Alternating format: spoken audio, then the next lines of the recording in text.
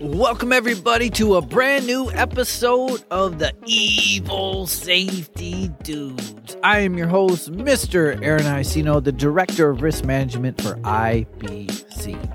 And this is our podcast where we get to talk about anything and everything that has to do with occupational health and safety. If it's a hazard to anybody on any job, anywhere in the world, we get to talk about it on this show. If it's how not to get crushed by a tipping over forklift, or how not to get crushed by your own vehicle when you're jumping in and out of it all the time, or how not to get crushed by a vehicle if you're unloading at warehouse docks, it doesn't matter what the hazard is. It doesn't matter if it's an active killer, being sucked into a machine, if it's getting skin cancer on your back from being a residential roofer working with your shirt off all the time. We don't care what it is. It doesn't matter how big, how small. If it's a hazard to you on the job, we're going to talk about it on this show. And this is episode 157. Now, this is How to Train Part 2. Before we jump into today's content, as always, please remember to like, rate, subscribe, share, and leave positive reviews. This helps immensely with ratings because we have some evil goals here at the Evil Safety Dude podcast. I don't know if you knew this or not, but we want to be the number one Evil Safety Dude podcast in the world. What does that mean? Well, we're not trying to be the number one podcast in the world. I don't want to be pessimistic, but I would think a occupational health, safety, and security show could be number one podcast in the world. But I mean, it could. Everybody works. Well, not everybody, but a lot of people work. So it does relate to almost everybody. But we want to be the number one safety and security podcast. So it's totally doable. It's an achievable goal, guys. Don't you want to be the listener and the subscriber to the number one safety and security podcast in the world? How cool would that be? So let's go, guys. Let's get it. Let's review, like, rate, subscribe, and share. Okay, enough of that. What are we talking about today? Well, last podcast, we were dealing with a lot of the classroom stuff on training, but then I want to move on to all the hands-on stuff. Because really in the real world, in adult education, in on-site training, in occupational training, it's a lot of hands-on. You know, there is some lecture, there is some classroom, but man, hands-on. Because we're training people to do skills, because that's why they're there at the job, to actually do stuff physically. So there's a lot of training. So we're going to talk about that. Let's talk about hands-on training. All right, so what are you going to do? Let's say it's a scissor lift operator certification class, a forklift operator certification class, a permanent required confined space entry certification course. You know, what are you going to do? What are you going to do for hands-on? This is a thing that gets a lot of safety trainers stuck. They got a good PowerPoint. They got a good test. They got a good sign-in sheet. They even maybe have a good evaluation form. They got all their classroom stuff all together. They got a good outline. But then it's like, what do I do for hands-on? Because there's some issues we got to think about. For one, it's got to be safe, man. You know, you don't want to take a bunch of newbies who've never done a permanent required confined space entry and straight up put them in a hydrogen sulfide vessel as their classroom training. You know, that's like a real deal right there. You know, you want to make sure it's safe. So, same with forklifts, man. Oh, man, there's this one plant in town. They have these power industrial trucks are called pallet riders. I always said they need to be their own sport in the X Games. These things are crazy. You're on a little platform, and these things go fast. There's no power steering. The only way to turn them is by going. So you can't really go slow and turn and be smooth. You kind of have to go fast just to turn the thing. There's no overhead protection. There's no side protection like in a stand-up forklift. You're literally just standing on a platform like a skateboard, flying around. They're insane. They're crazy. I don't even know how OSHA approves pallet riders. They're wild. Let me tell you, if you don't know what a pallet rider is, look them up on the internet. They are crazy, okay? But anyway, your training has to be safe, just straight up, man. Because if you're a safety trainer and you hurt people training them, you're probably not going to be in that position very long. Thank God I have never hurt anybody in a class. And I've trained people how to rappel, confined space, operate millions of different, not millions, but many different pieces of equipment. And thank God I have never had anybody get hurt, okay? I had a guy drive his forks through the dock once. I had a guy almost plow through some trailers once. But thankfully, no one's been hurt. But why? How is that? Has that just been dumb luck? No, that's been calculated. I mean, just yesterday I was doing a class. I went on site to see where they were going to have me operate for the hands-on portion. It was a forklift operator certification. And I didn't like the space they gave me. It was too tight of quarters. There was all these cars around. And I'm like, I am not going to be responsible for these newbies because they were new. They weren't seasoned operators who just didn't have the card. These were people who have never ran a forklift before. Some of them haven't even driven a car before they were kids. So I was like, I am not going to have these kids slam into one of these vehicles. So we just moved the class outside. So that's what I'm going into is the environment. If you're doing hands-on training, especially operator certification, where they got to operate stuff, and this is kind of a good rule of thumb for all hands-on training, you need a quiet, large space with low traffic and low stimulus. Basically, you need a conducive environment to learning, just like your classrooms. Your classrooms shouldn't be break rooms or in the shop where there's just so much stuff going on all the time, people can't focus. Same with your hands-on training. If you're trying to do hands-on training in a tight, close-quarter spot with millions of pedestrians, millions of other forklifts and scissor lifts and pallet riders and walkies flying all around and the intercom going off and people's music going off, and trucks backing up and trucks taking off. Oh, man, it's a terrible learning environment. You know, you really need, especially if you're training noobs, people who have never operated before, they really need to dial in and focus on what you're telling them to do. And that's so hard when the environment is not conducive to that. So you need to find a quiet place with not a lot of traffic and low stimulus where it's not loud. Man, I really don't like some of the places I have to train. Some places legitimately just don't have that quintessential perfect hands-on training area. One plant I go to, they got a wide open space with low traffic, but it's still loud. The ambient noise from the machine. I have to yell. I hate yelling when I teach. You know, it's hard to yell and not come off across rude or angry. I mean, it can be done. Hey, everybody, I can raise my volume and not seem mad, but it's just hard, you know, especially when someone's driving the wrong way and you go, hey, you know, and they can't hear you. Hey, you know, you got to yell. Sorry for your ears, everybody. But I don't like to have negativity in my training. And when there's all this ambient plant noise and I got to yell at everybody, I just don't like that. I wouldn't want to be a student being yelled at the whole time, even if the instructor's not angry yelling, just the fact that he's got to yell to talk. Plus, a lot of these plants, and they got to make you, to be on the floor, you got to wear hearing protection. So you got these foam hearing protection in. You got loud ambient noise, and you're trying to teach people? That's a recipe for disaster. So I really dislike when I have to train in those environments. So try to get a quiet, chill, conducive environment for hands-on learning as well. Quiet place in the warehouse. Even if you got to drive that dumb scissor lift all the way across the plant to get it to that spot, it's worth it. Trust me. All right. So that's one of my key points. You need a good environment to do the hands-on training. But what are you going to do? What are you going to do?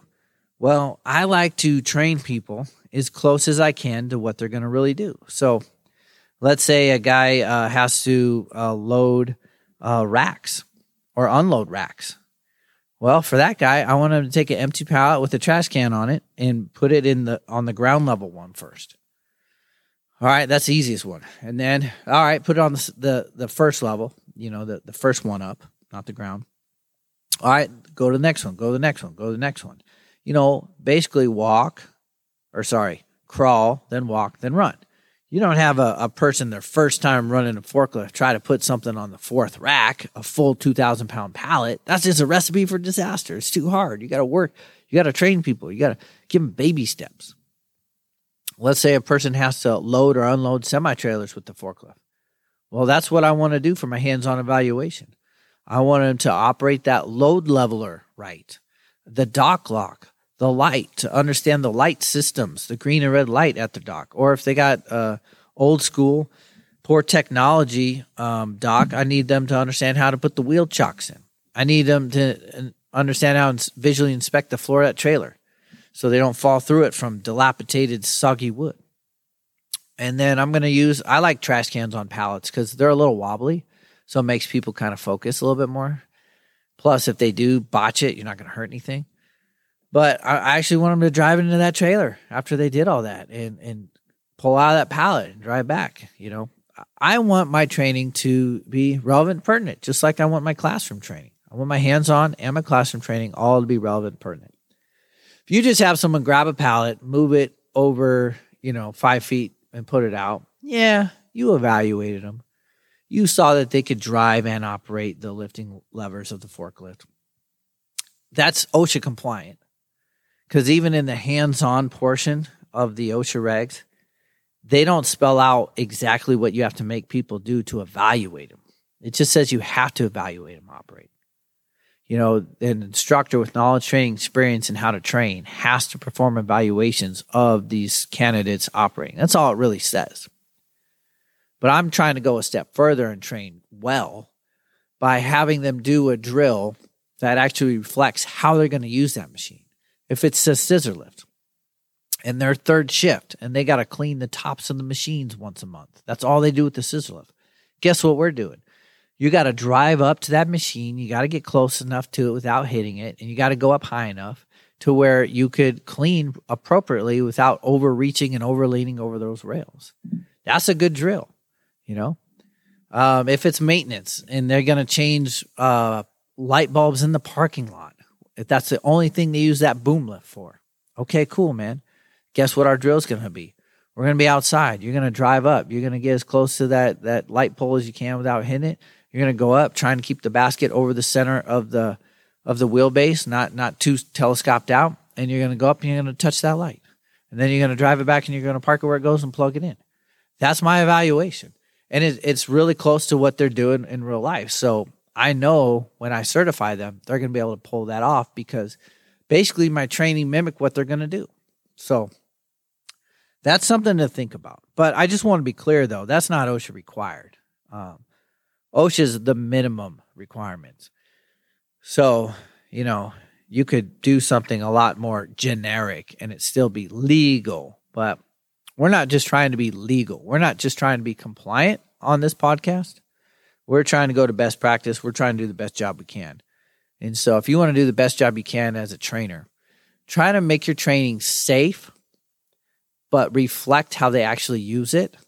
Progress from simple to hard.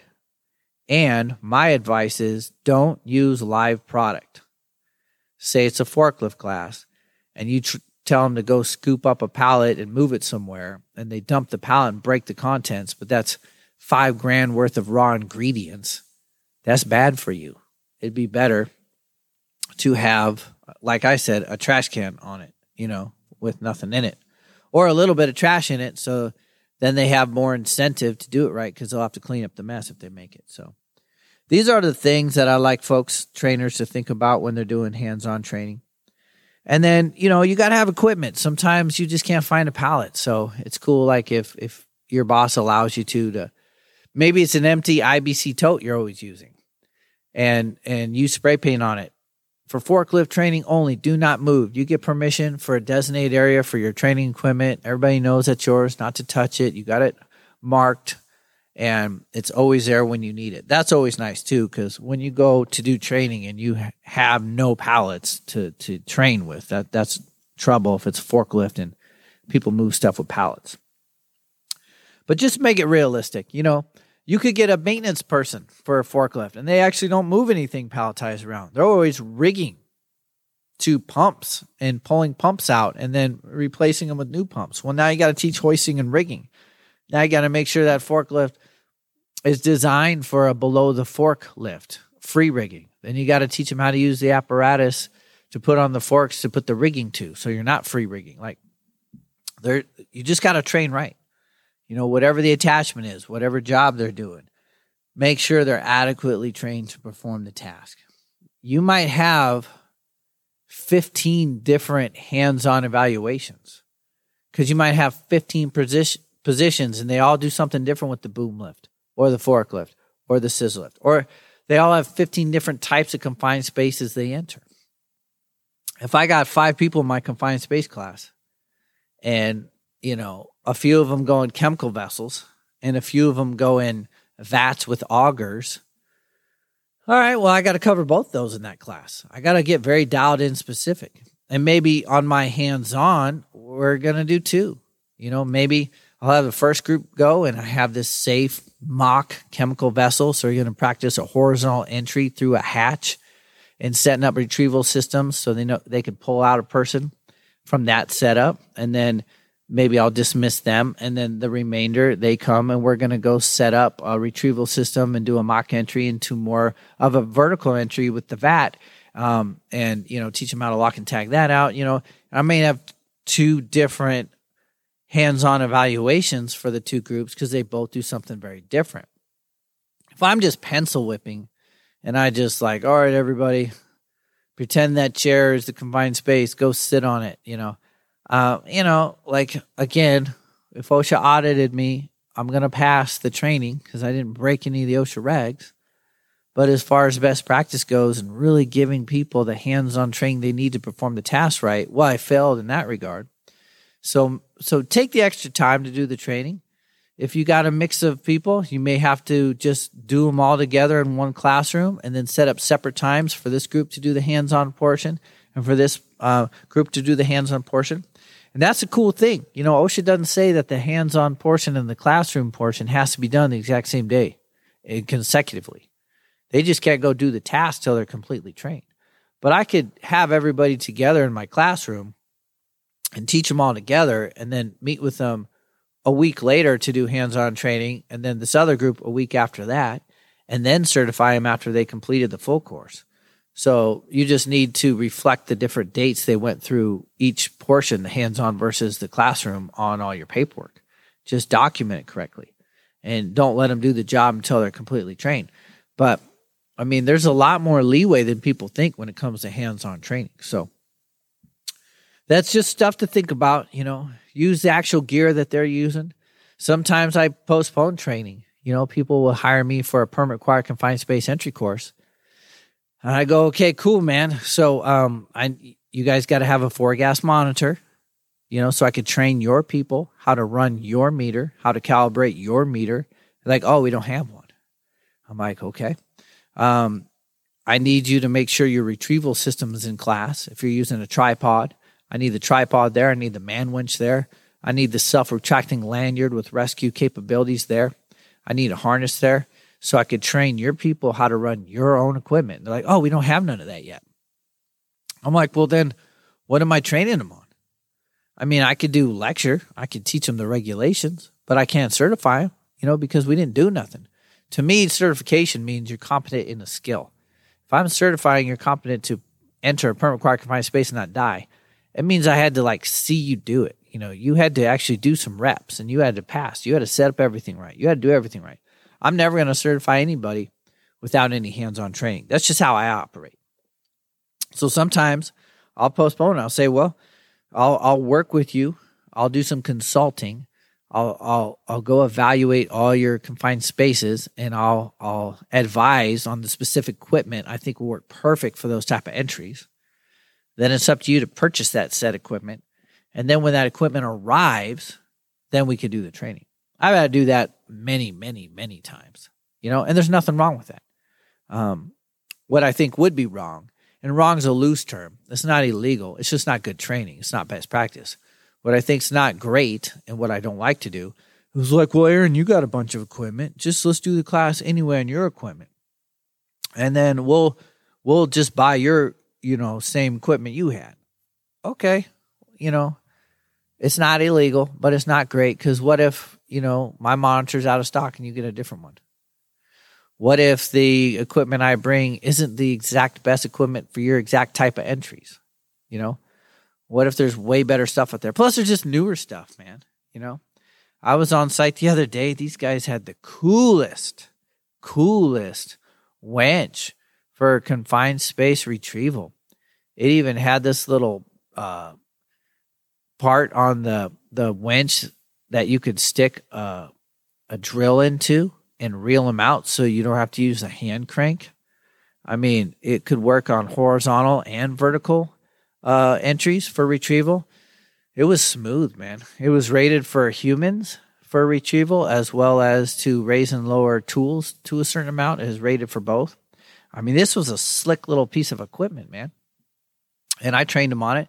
But if I had brought my own, they wouldn't have got trained on their own equipment, and they would have got trained on just not as good equipment because that plant had a lot of money and they bought the top of the line stuff.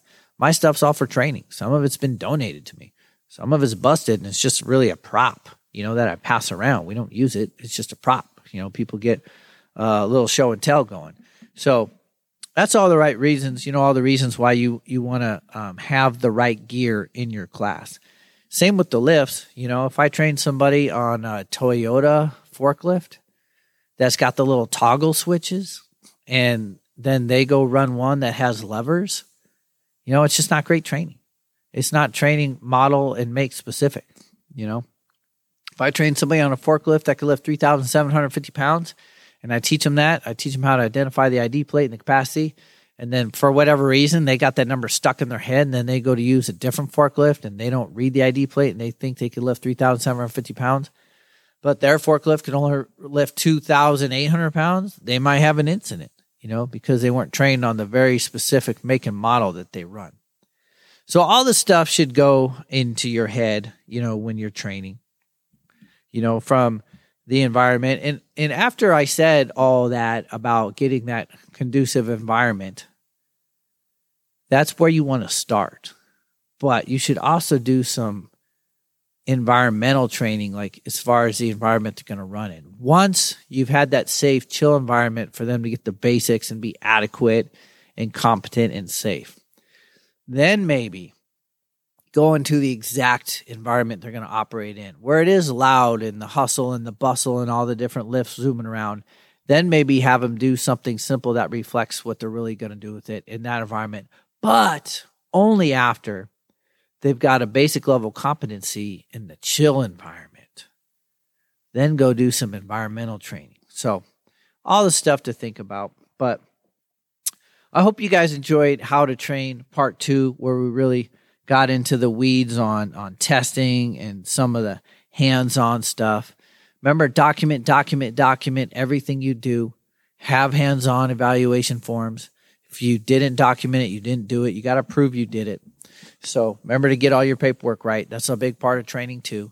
And remember to file it right. If it's 5 years later, we should be able to find that file from that class, So I hope you guys enjoying How to Train, and I hope you guys do some killer, best practice, high level, great quality, relevant and pertinent, super dialed in training for your employees. I will end with one of the other things that makes a very successful hands-on trainer. It is a very difficult thing. I struggle with it constantly. It's the P word, patience. Some people whip through the test even if they never ran that vehicle before, the hands-on test. They're just pretty good. Some people whip through it, no problem, because they've been running it for 25 years, just didn't have the card.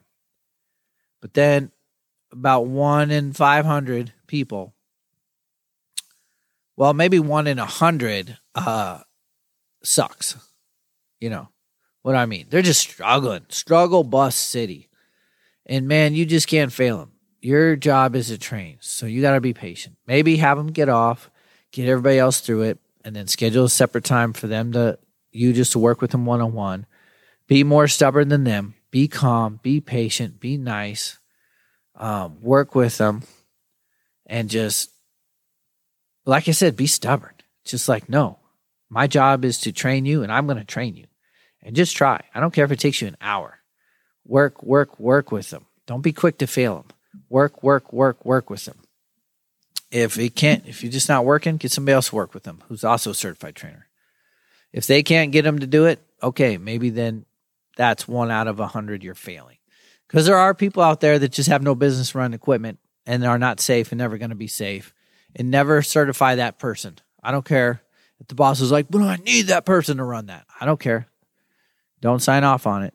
If they're not right, if no matter how much patience, how much time, how many attempts, you worked with them 1 hour every day for a month and they're just never going to get it, they're a danger, you just got to have the courage to not certify them no matter what crap comes your way for not getting your job done of certifying that person. You got to be okay with that because you need integrity as a trainer and a certifier, and to not certify people who just can't get it. But please hear me. That's only after you've had extreme amount of patience and you've given them a lot of attempts and you really, really try it. I'm not talking about you just throw them on it. Say, go put this pallet on the fourth one and they don't do it and you fail them after their first attempt. No, I'm talking about giving practice time, work with them, start them off simple, one-on-one, really low stimulus environment, no hecklers. I'm talking about you tried your best and you were patient and they still didn't get it. Then, that just happens sometimes. That's not on you. Go ahead and not certify them and fail them. But just know that that's not the average thing. If you're failing 25% of your students, that's you. You're not taking the time to train them right. Also, take the burden off you. You're not there to make experts. Experts in operating only comes with seasoning, with time running that machine, hundreds of hours. Your job is just to verify that they're going to be a safe, competent person and can get good through time operating. But you're just there to verify that they're started off on the right foot, that are going to do it slow and safe and know how to run the basics. All right, everybody. Well, until next time, stay safe.